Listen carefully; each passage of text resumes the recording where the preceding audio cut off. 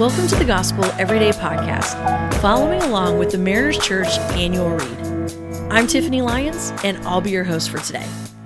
This month, Andrew Murray has been leading us through the secret of a life of faith. And today, he leads us to think about the majesty of the Almighty. And we kick off today in Ephesians 1:18 through 20. And here's what it says. I pray also that the eyes of your heart may be enlightened in order that you may know the hope to which he has called you, the riches of his glorious inheritance in the saints, and his incomparably great power for us who believe. That power is like the working of his almighty strength, which he exerted in Christ when he raised him from the dead and seated him at the right hand in the heavenly realms. Andrew Murray points out that Paul was writing to believers who were being led by the Holy Spirit, yet he still felt the need for continual prayer for them to know the full power of the Spirit living within them. It's the same power that raised Christ from the dead. You see, you and I, we have access to this incredible power. And yet so many times we live as if we don't have access to this power at all. We live a life that feels so disconnected from these verses that we just read. In fact, this reminds me of a story. The story goes like this. There's a town where only ducks live. Every Sunday, the ducks waddle out of their houses and waddle down Main Street to their church. They waddle into the sanctuary and squat in their proper pews.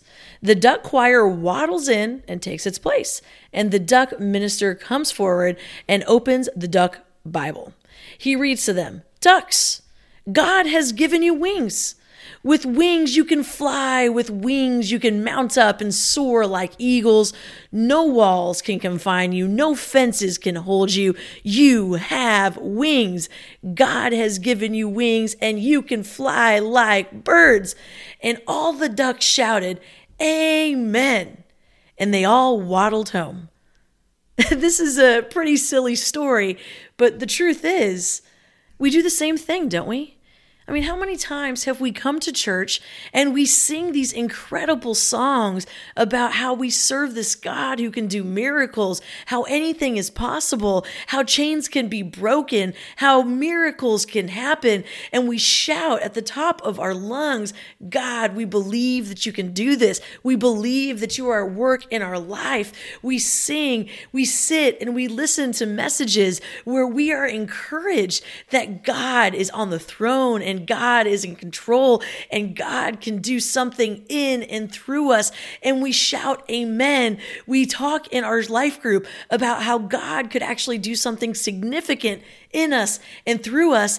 And then we wake up on Monday and we go about our day as if we haven't actually tapped into this incredible power that is actually available to you and to me. I mean, I think about even these verses that we read today. See, Paul is reminding us of a few things that he knows we probably are forgetting. He talks about knowing the hope to which he has called you. You see, God has given us hope.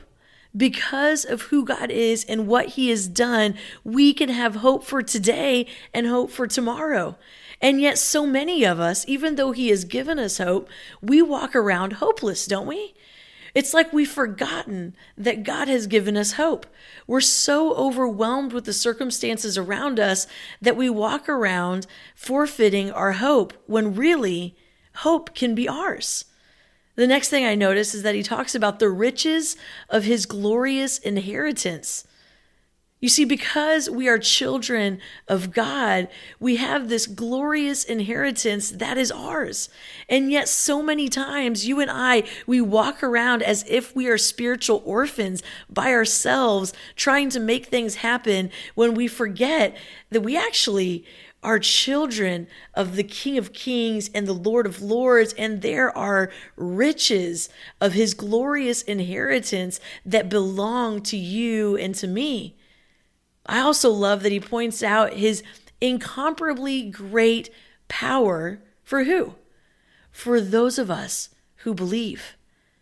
You see, there's a lot of great power out there in the world, and often when we look at our own human power compared to the other human power that is out there, we think, man, we're not as strong as we wish we were. So we walk around acting like we're weak and that we actually don't have power. But what he reminds us of today is that we actually have this incredible great power that comes from God.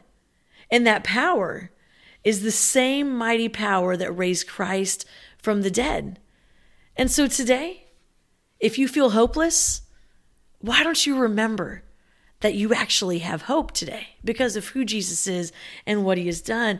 If you feel poor, then why don't you remember the riches of his glorious inheritance that he gives to you as his child, as his son, as his daughter? If you feel weak today, then why don't you remember this great power that is now accessible to you as a believer? And it's the same power that raised Christ from the dead. So today, as you reflect on the majesty of the Almighty, the question I want you to ask God is this: God, where am I operating without your power in my life?